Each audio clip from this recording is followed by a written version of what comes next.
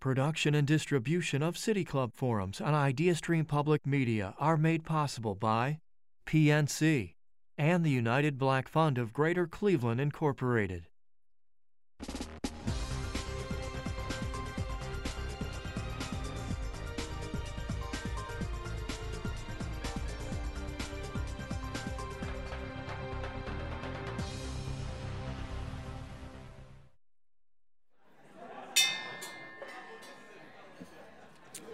Hello, and welcome to the City Club of Cleveland, where we are devoted to conversations of consequence that help democracy thrive.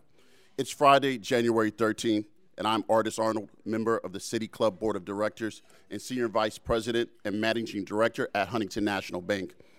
Today's forum is part of the City Club's Authors in Conversation series, and I am pleased to introduce Emily Flitter, journalist with the New York Times and author of The White Wall: How Big Finance Bankrupts Black America. On Monday, January 16th, our country will celebrate Martin Luther King Jr. Day, as well as reflect on the work that remains towards civil rights and racial equality.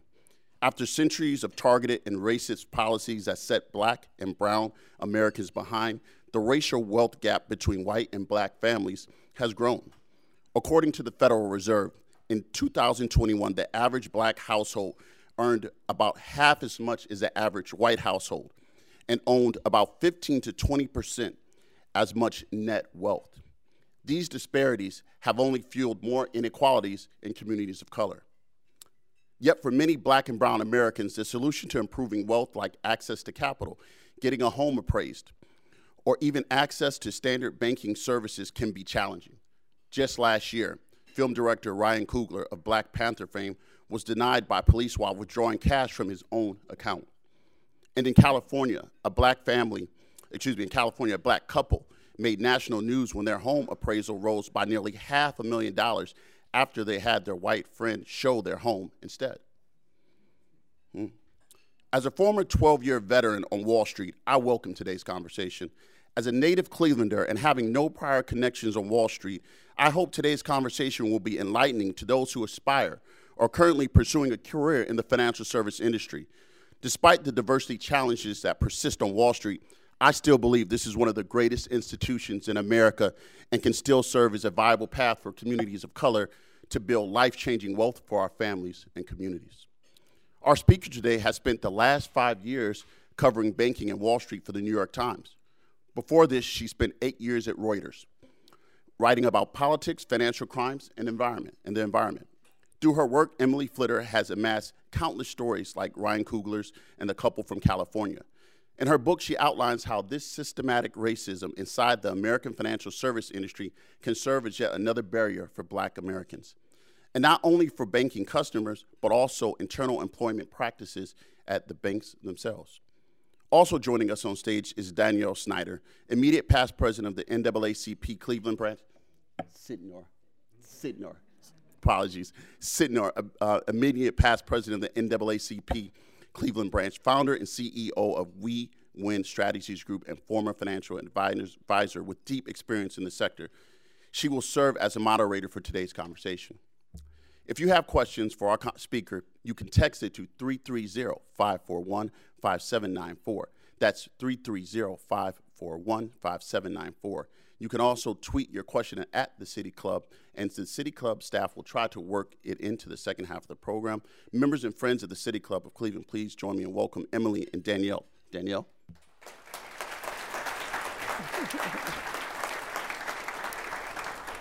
So Emily, thanks for making it to snowy Cleveland today. How was your drive up? It was harrowing, but I am so happy to be here. We know what the turnpike can be like, so we're glad you made it. I want to start off today on a bit of a somber note, but I think the topic that we're going to discuss, as Artis mentioned, it has this natural tension built into it, because while we're talking about the challenges that face Black America as a result of the financial services industry, we know that there are also some positive things that come out of even the challenges that we persist through. As was mentioned in the introduction, I'm the immediate past president of the Cleveland branch of the NAACP, and I couldn't start this session without holding space for Keenan Anderson, who was killed by the Los Angeles police on January the 3rd. He was in a car accident and flagged the police down for help and was tased to death and died of cardiac arrest.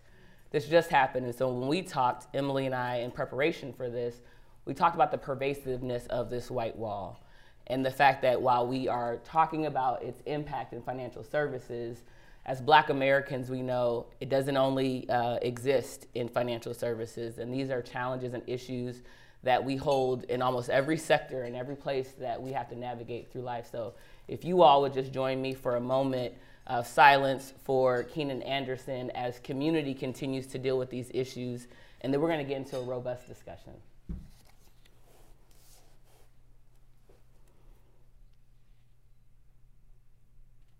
Thank you all for that, and I know our radio audience, I appreciate it as well.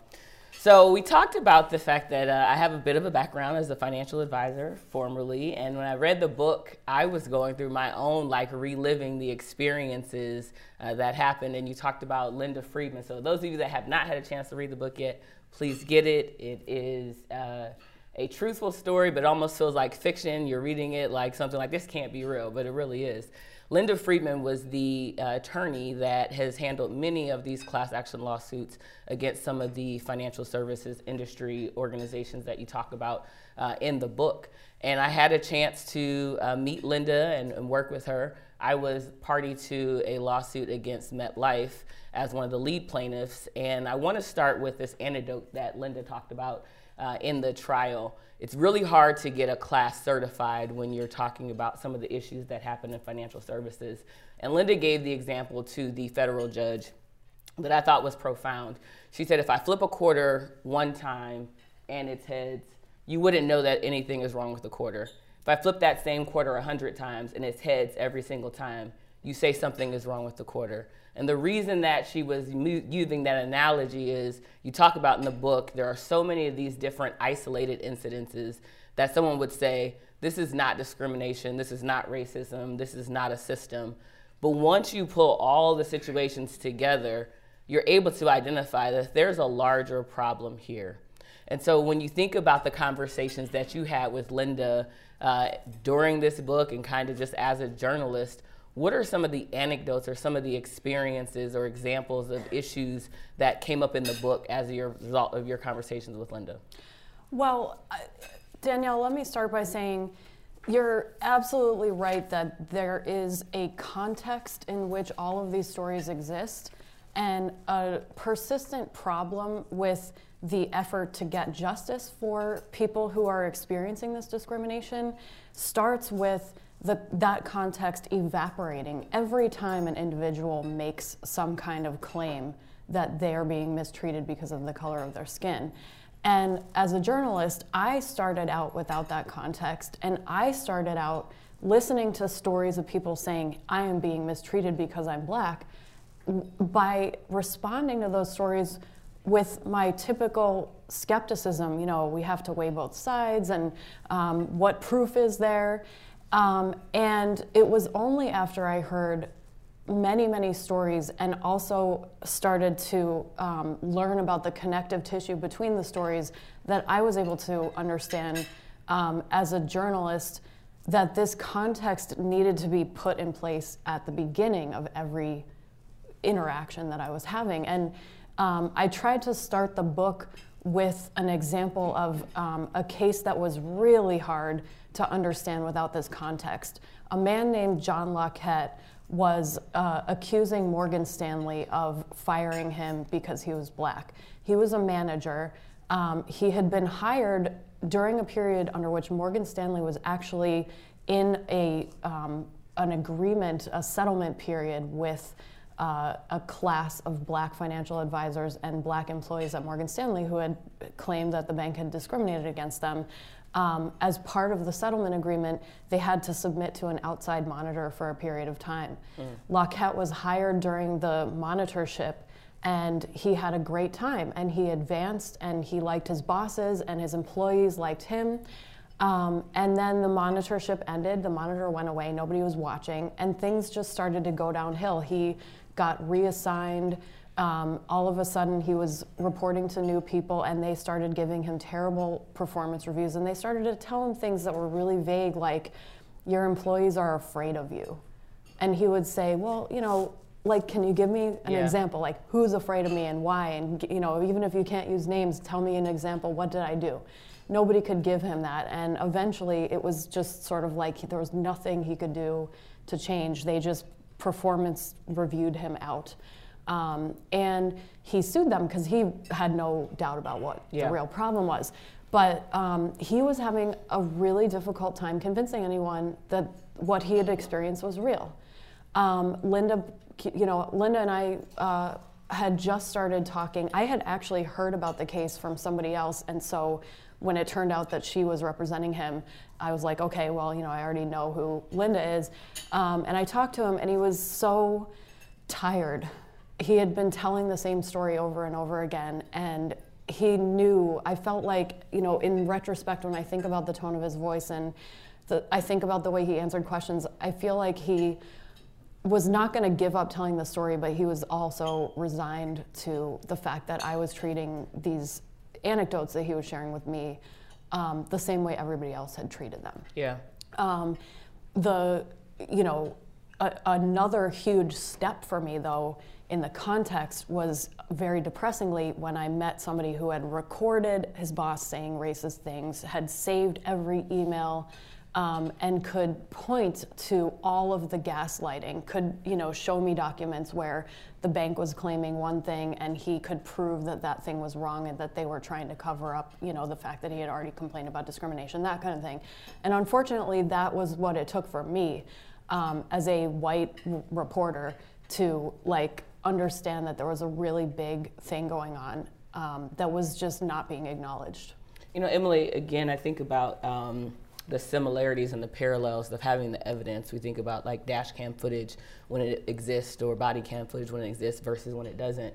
And one of the things that came up in the book that really I would love to hear your thoughts on as you think about the audience that's listening and the audience that's in here today is, what does it take to get people to believe us when we don't have the recording? Because someone took courage to record and hopefully tried not to get caught while they were doing that. But what does it take for us to get people to believe our situations, like John and others who are really trying to get their bosses or HR departments or legal or outside journalists to just believe the stories that we're telling that are true? Well, that is an enormous metaphysical question that the answer lies in the drastic imbalance of power that exists in this country.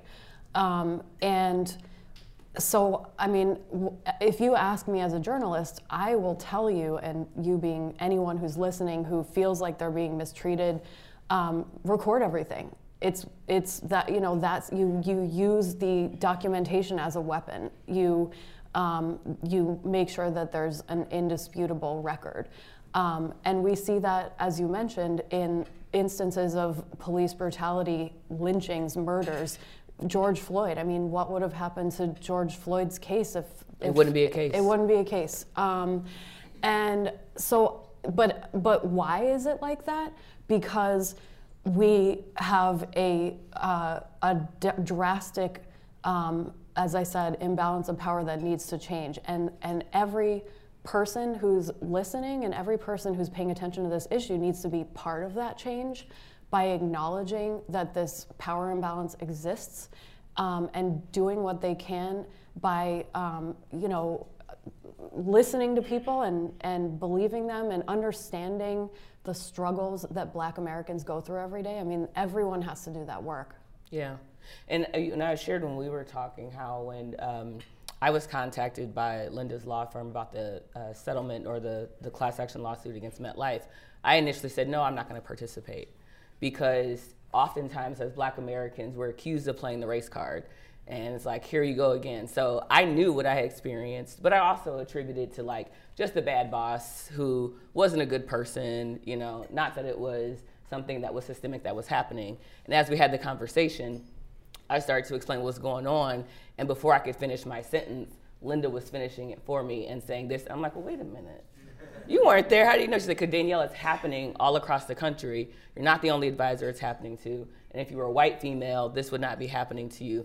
And I got to the place where I had to acknowledge that because I have dealt with systemic racism for so long, it is normal to me the experience that I was having were very normal for me, but they weren't acceptable and they weren't okay. And so I want to read an excerpt from the book. The heading is Facing the White Wall. It's the introduction. It says, "The white wall is my attempt to face head-on the issues financial industry executives have ignored. The people whose stories I highlight have known for most of their lives that this was what the world was really like. Although they too might be inclined to underestimate the size of the wealth gap, they will make no mistake in their assessments of the daily toils of being Black in America and trying to go to a bank, to get a job in finance or another realm of the corporate world, or access the seamless consumer experiences white people around them take for granted. They have stared down enormous disappointments, repeated setbacks, endless frustrations, humiliations, slights, the memories of which keep them awake at night and make them feel exhausted and ill. Yet they have carried on with their lives." So Emily, I want to know in that statement how facing the white wall has changed you. I think that paragraph is reflective of the journey that I've been on, one in which I came to realize what was going on around me that I was not a part of, in terms of I was not a victim of any of these things. I could go to the bank without a problem. I didn't have to have, like 3 different kinds of ID every time I wanted to cash a check. I didn't have to prepare to be rejected from a bank. Just all of these different things. For me, my journey and my learning experience was just like, wow, like this happens every day. And as a white person, I did not know this and I did not have to experience it. And it's like this invisible reality, but it shouldn't be invisible. It's invisible because of this power structure that we have where the white experience is like the baseline experience in this country. It completely unjustly. It shouldn't be like that, but that's how it is. And we somehow are continuing to walk around in this fog where we're not paying attention to what's happening to people in this country who don't have the same privilege that white people have. Yeah, and you did, I think, something very interesting in the book because you included experiences even from folks outside of financial services, and one was Open Mike, the artist, jazz musician, who kind of talks about the parallels of what's happening in the music industry. Why was it so important to kind of include some of those narratives to really help tell this story? Danielle, as you pointed out at the beginning of our conversation, this is a problem that isn't contained to the financial industry. It's everywhere.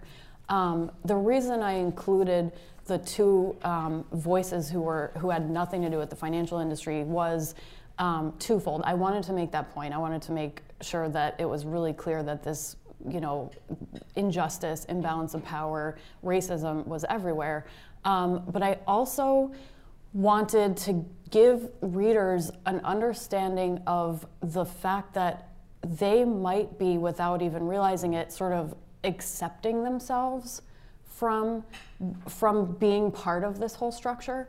And by talking to these 2 people who had nothing to do with the financial industry, sort of like on the surface, I wanted people to understand that nobody is completely disconnected from the financial industry. It's part of all of our lives. And B, nobody is disconnected from the dynamic that creates the racist dynamic that creates these injustices. Yeah, and it's really hard sometimes for folks, like you said, that are not experiencing it, to just imagine that this is someone's reality. I'm gonna pick on Dan because he's supposed to wear white pants the next time that I saw him. I thought, based on the last forum we did together. But Dan and I had this ongoing kind of like Twitter thread about the home appraisal industry, and it was mentioned in the opening remarks as well, about the fact that you have families all across this country who are essentially getting lowballed when they're putting their homes up for sale or trying to refinance, and have had to do drastic things like take family photos and artwork and things like that down and have somebody else show up. So I wanted to ask you a question about Bill Rogers, which was something that you mentioned in the book about what we could do around this issue of appraisals. It was raised at a conference that you were at. And Bill Rogers, who ends up becoming the CEO of Truist Bank, which was the merger between SunTrust and was it BB&T. BB&T. So he says, my little note of caution, though, is let's not have unintended consequences with the appraisal process. He said, because we don't want the standards to become too loose. We saw the impact of that in 2006 and 2008. And those communities that we want most to help, they were the most negatively impacted by that. Why was that a statement that was so important for you to include in the book? This was an amazing moment. And actually, I need to give a shout out to the Cleveland Fed table. Where are you guys?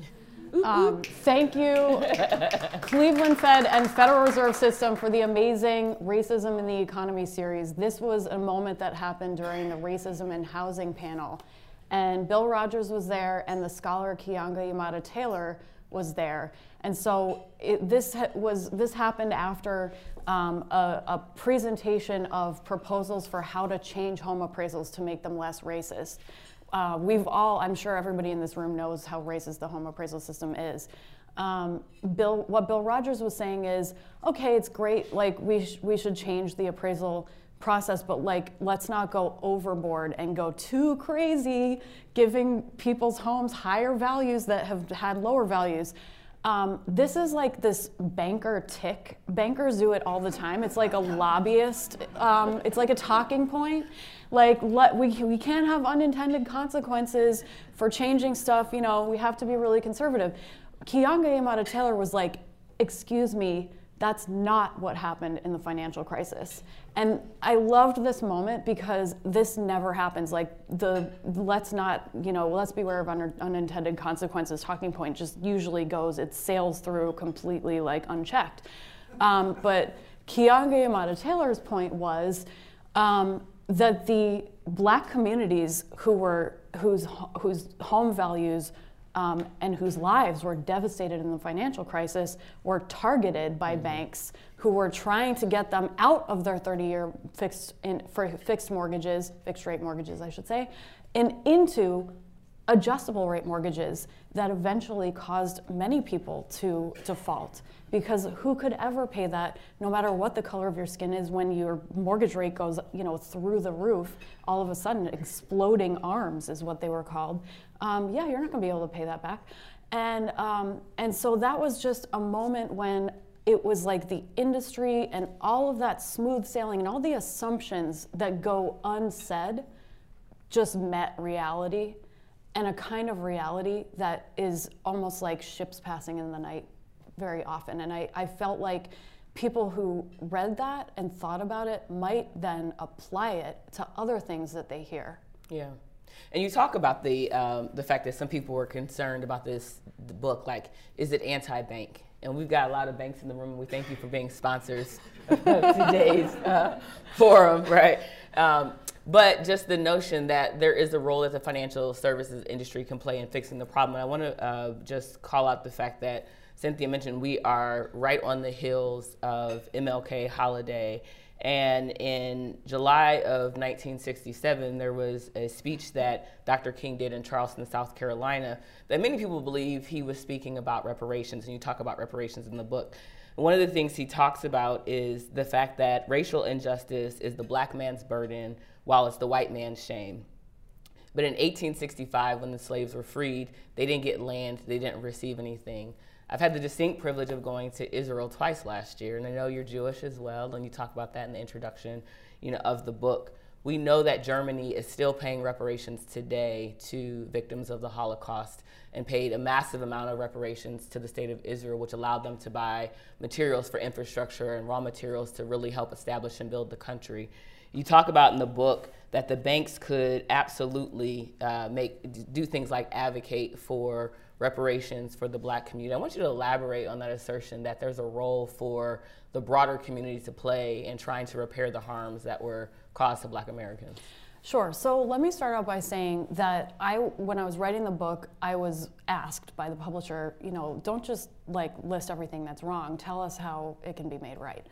And I really I am a student. I'm still a student of this topic. I'm not an expert. I haven't achieved authoritative status, but here's my journey. I went from like not really even paying attention to the reparations conversation to believing that that is the only way we are going to make real change.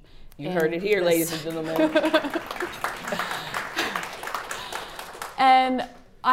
And so I got to like the broad concept of why we need reparations. We need the truth and reconciliation that comes along with reparations. I'm talking about the financial industry. Everybody in the financial industry is concerned with money and bottom line and the velocity of money. And guess what? Like there's a huge group of people who didn't get access to that and should. But then my question in continuing to write was, well, what should that look like? Should banks be going through their contributions to the economy and their profits from slavery and figuring out how much they have to pay into a big reparations pool? So I relied on the scholars and economists who are already doing this work. Sandy Darity is one of them, and I relied heavily on his work, his research, his opinions. And I talked to him, and he said, look, the corporate America is not big enough to pay what is needed for reparations, but corporate America is very powerful.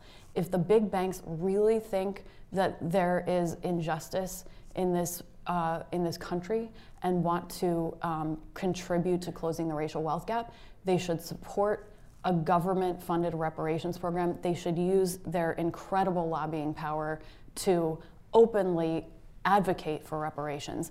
I think that's a great idea because in addition to the fact that banks get what they want a lot of times in Washington, I also think that having to explain publicly why reparations are necessary will help individual bankers be less racist.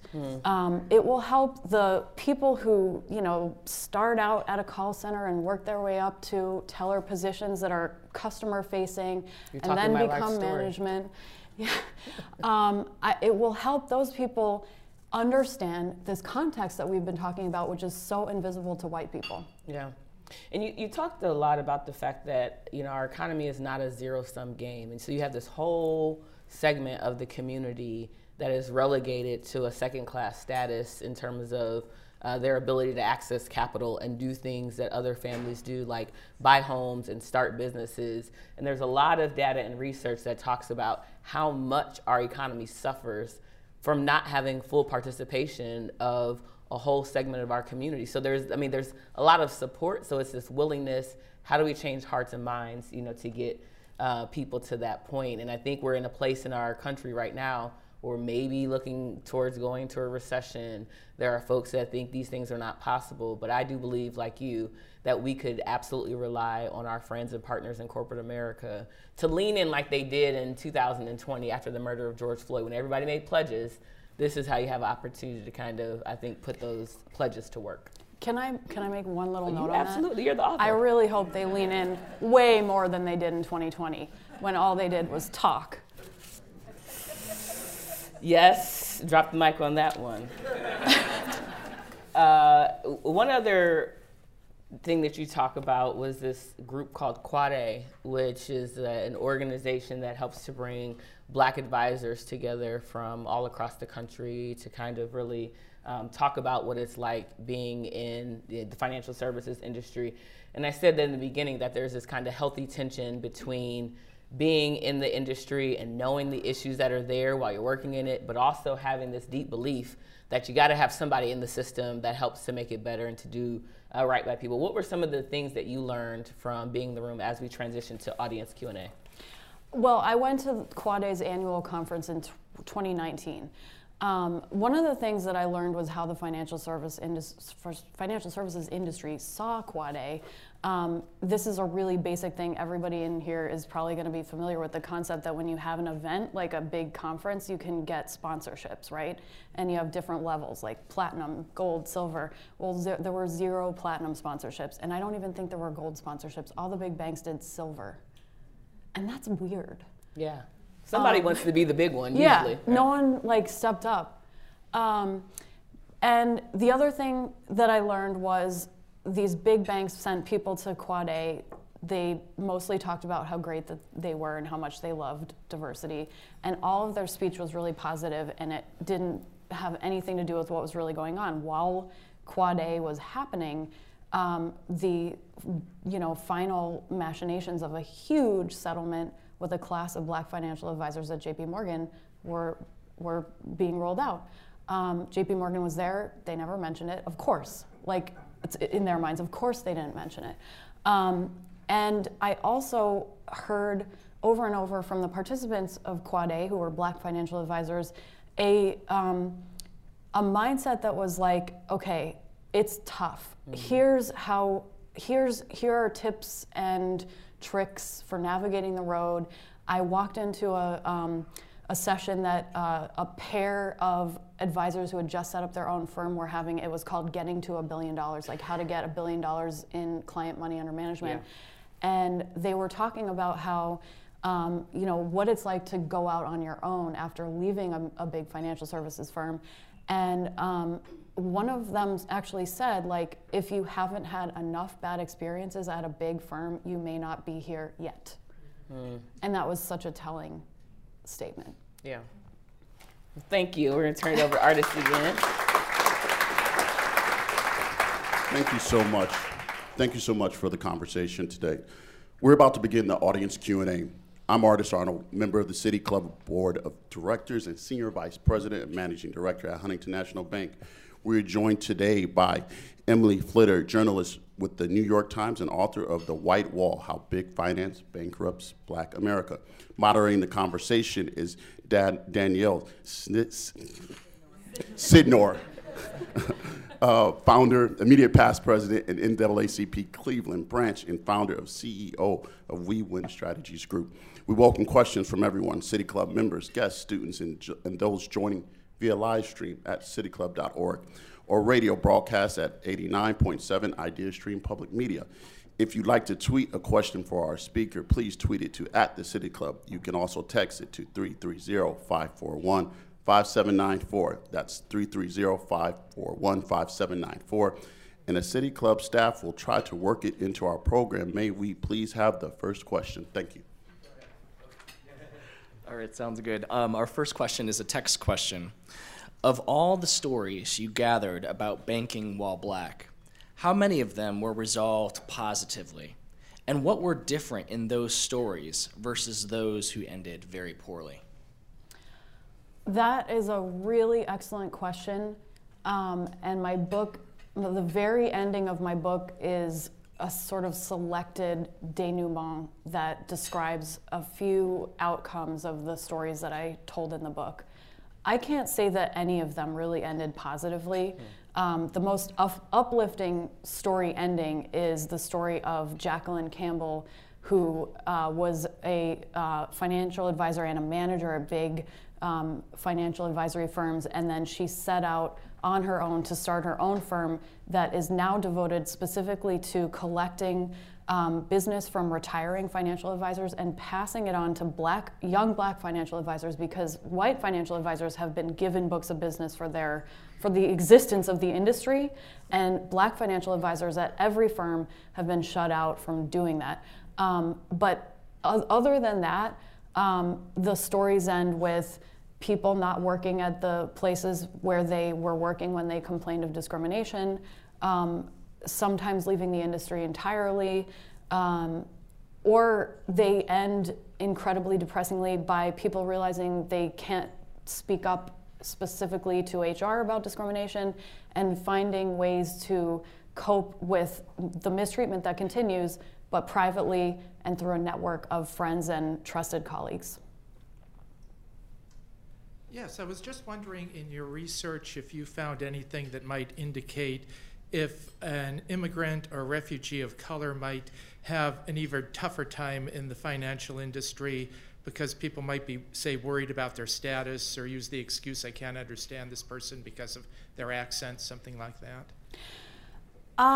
So I've heard all kinds of specific stories of discrimination, but I'm not picking on you, but I'd like to point out that I get this question almost every time I talk about the book. And it's like, okay, we just heard about how bad racism is for Black people in the financial services industry. What about this other group? And I want to just acknowledge that there are all kinds of experiences out there. And the bad experiences of one group don't cancel the bad experiences of another group. But the reason that I'm focusing in this book and that we're talking about this specifically is because this problem is rooted in the foundations of our country so deeply, and it has been so poorly addressed throughout the history of this country that we need to focus on it. And we can't get distracted by really anything else. However, I also think that anyone who has gone through a similar experience can find empathy in that experience and extend to understanding this this concept. I hope that that's an okay answer. I'm not trying to like.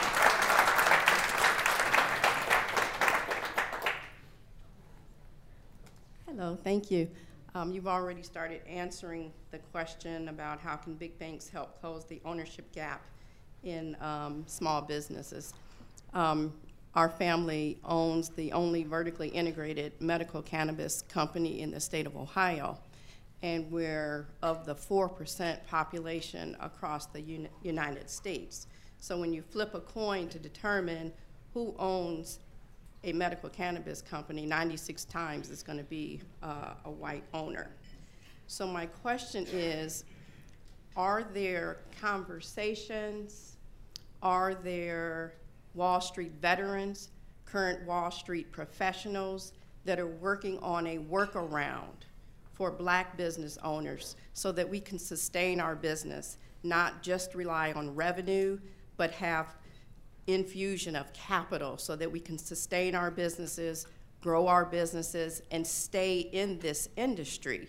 Because if someone's not doing a working round like right now, then that 4% is going to go to 3% to 2%, and then we're not going to have a stake in this game. As a Black business owner, we are able to employ lots of people of color. We have a very diversified workforce, and we want that to be sustainable. So I'm hoping that someone is working on a workaround, because it's illegal at the federal level, so that we have access to capital so that we can be sustainable. Okay, I just at the very end, I got better what you were talking about with the workaround, because there is the one issue of small businesses with Black owners can't get capital with the same ease as white small business owners, just like across the board. But you're specifically talking about the cannabis industry, which is, I'm happy to say that the federal government, there's a huge bipartisan effort to legalize banking cannabis businesses. It's called the SAFE Act, and that is what I would point to. But that's just sort of like the top line thing. There are all kinds of barriers that Black-owned businesses, no matter what industry they're in, have to getting capital. And what I always say when people ask me, is there any safe place out there? Is there any good place? There are also mission-driven organizations that are that have the specific orientation to lend to Black-owned businesses. We shouldn't need those, but we do need them. And if you need a loan, or if you need access to capital in some other way, you should look for CDFIs, minority depository institutions, places that will know the Black experience and be able to guide you as a business owner through this. The cannabis industry specifically, the issues that you just raised, if you can look me up on LinkedIn, there's a specific community of Black-owned cannabis business owners who are trying to make sure that Black business owners in the cannabis space don't get shut out, don't get criminalized by the disconnect between the federal government and state government. So I can actually, there's somebody who keeps messaging me about it that I could put you in touch with. Thank you. We also accept reparations. Thank you. I haven't read your book, so I apologize. But whenever I read about the racial wealth gap, one of the primary reasons I've read is that there is that disparity in home ownership rates between white Americans and black Americans, and so many white Americans have equity. My question is, though, I'm really troubled, though, if the solution is to get more people to be homeowners of any color, because I think homeownership, and there's a mountain of evidence to support this, is really a poor way to invest your money. There are other virtues to homeownership, but investment is not one of them. So are there ways to eliminate this wealth gap but without necessarily encouraging people to be homeowners, but to do it in some other way? Thank you. Thanks for the question. In my book, I talk about all the ways the financial services industry actually keeps the racial wealth gap wide by denying basic services to black Americans. And homeownership, whether you can get a home loan at a reasonable price or not, is really just the tip of the iceberg of this denial or extra administrative burden to services. So here's an example. How do you preserve wealth when you have it? You insure your property, whether you have a home or a car. If you're black and you have an insurance policy and you try to make a claim, you will have a harder time getting paid out. So how do we close the racial wealth gap?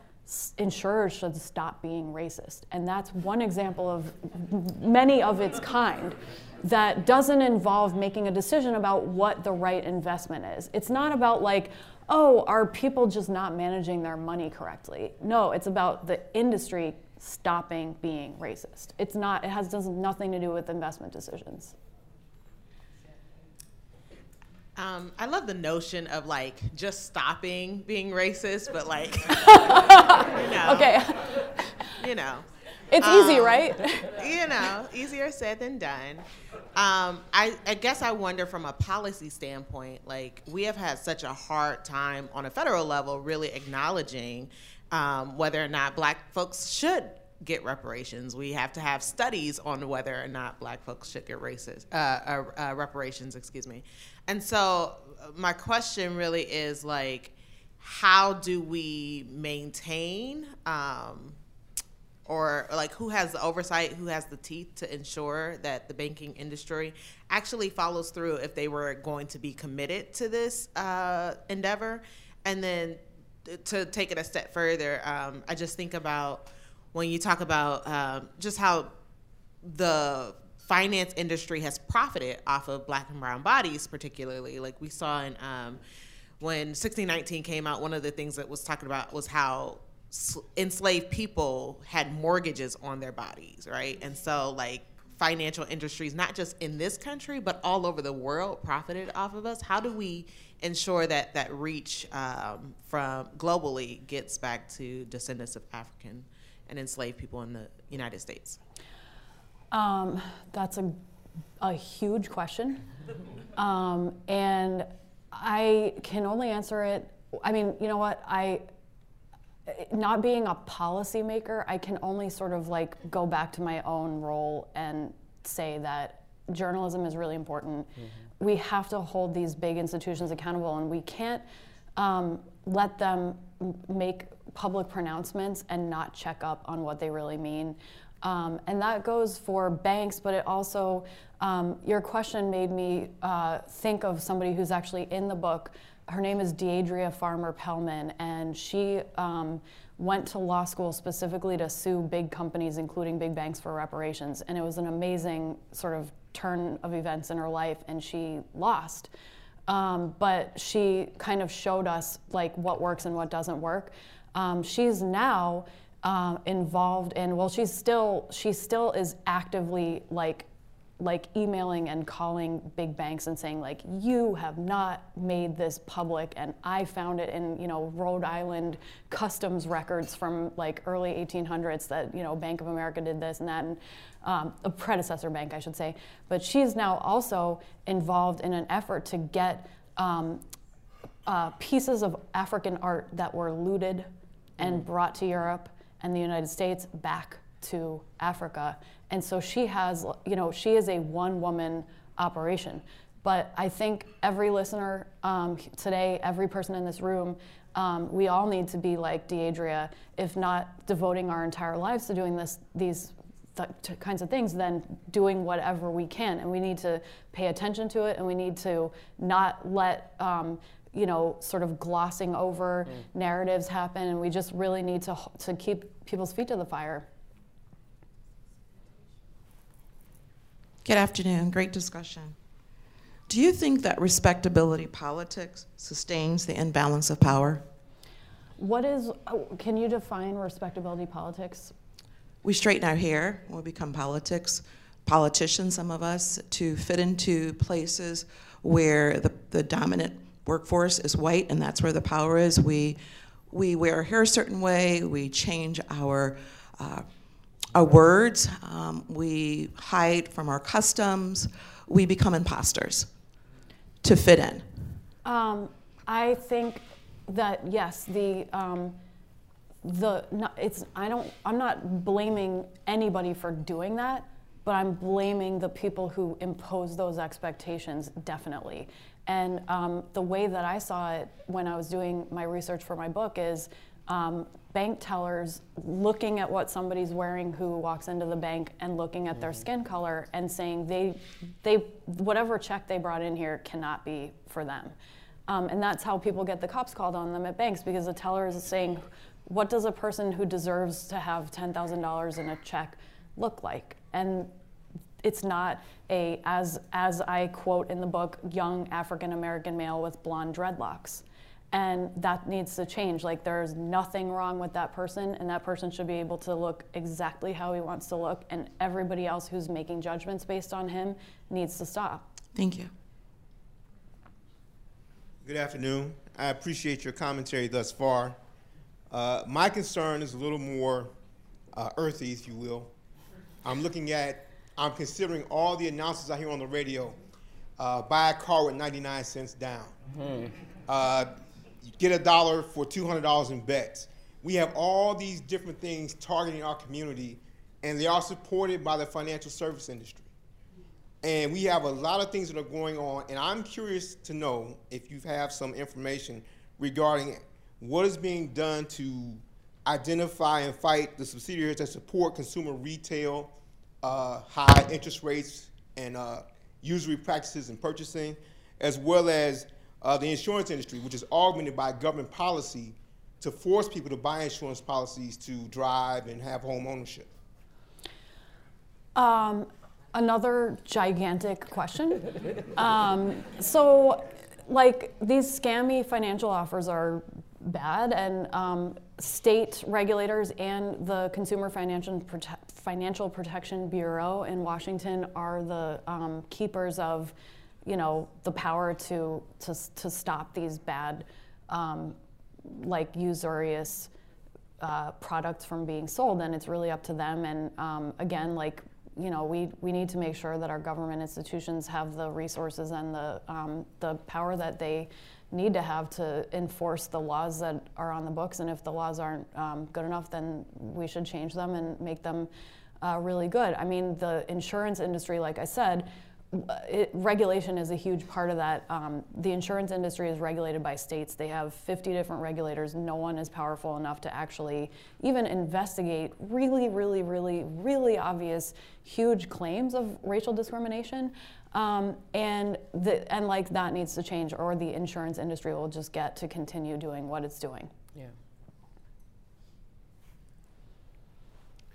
As a New York Times reporter working on a book, I suspect that you opened up a lot of doors to high-level offices in the financial services industries, at least until the name of your book became public. But can you give us any good stories? Did you talk to any CEOs that were convincing or were particularly unconvincing? Can you give us any color? Did you talk to Goldman Sachs? Well, first of all, I've been writing on and off about the banking industry since 2008, and I'm not important enough for, like, all of the big CEOs to know who I am, but somebody in their organizations does. And I don't think that this book surprised anybody. So, I actually have not been shut out of doing my job. I still do my job. And I have, spoken at various times with the big CEOs, all of them. And it's really tough because CEOs are, the best thing that they do is speak perfectly and say that their organization is committed to this and that. They also are so removed from so many different parts of what's really happening on the ground that all they can do is make statements like that.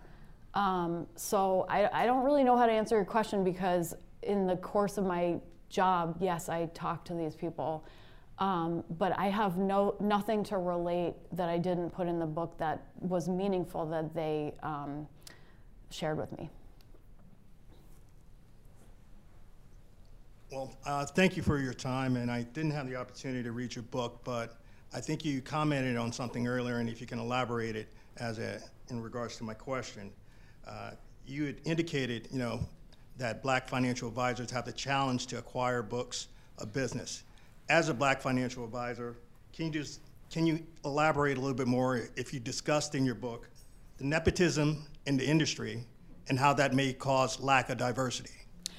That is a huge, it's a huge part of the industry. Like, you have a financial advisor, his kid goes to college, graduates from college and starts working as his assistant, and then, gets all of his licenses and then takes over the family business. And the same clients who had the dad managing their finances now have the son, and that's sort of like a tradition. And beyond that, when you have a rich kid who goes to college, who's white, oftentimes, who gets out of college, gets a job at one of these big wirehouse advisory firms, the firms know that this kid, this 22-year-old kid, has like a lot of rich friends and parents with rich friends.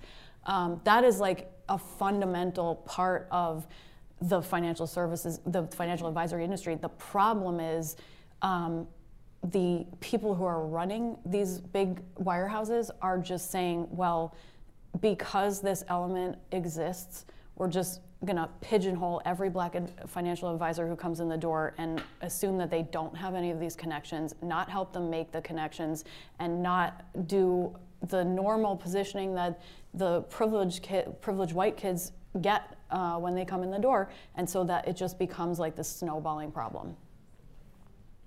Our final question is also a text question. How do credit scores play a role in discrimination? What can be added or removed from credit score calculations to further equity? So there is, I have a chapter about AI in my book, and there's a lot of work being done on credit scores right now, and I want to acknowledge that that work is being done, and that I can't tell you every single detail about what the latest developments are in it, because it's a complex effort, and I'm happy that it's happening.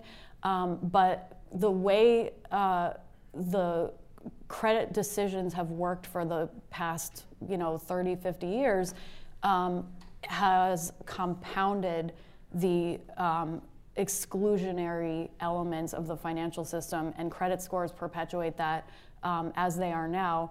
It's like if you need to get credit to have credit, you need to get credit to fix the credit score. If you're Black, your neighborhood is taken into account. The utility bills don't count towards your credit score, and all kinds of just massive amounts of unfairness are built into the calculation of that score. So yes, credit scores absolutely play a part. We need to fix them. There is work being done, but that's just kind of like one element of how credit decisions are made that is totally unfair. We have many elements to fix.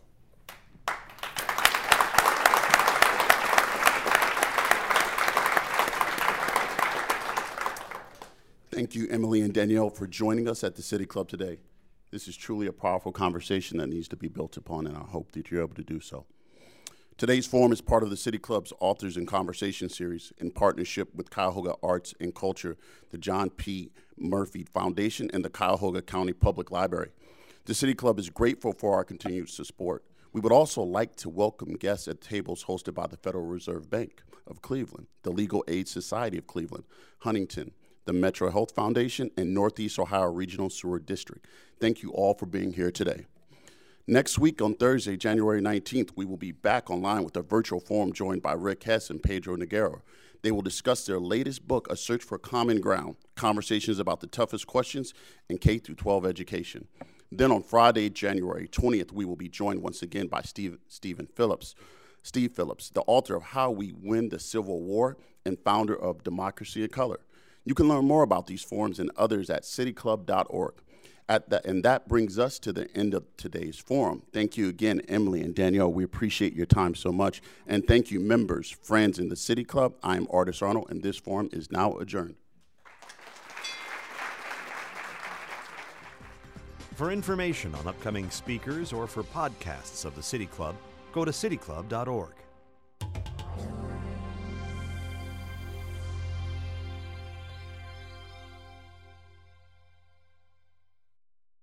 Production and distribution of City Club forums on IdeaStream Public Media are made possible by PNC and the United Black Fund of Greater Cleveland, Incorporated.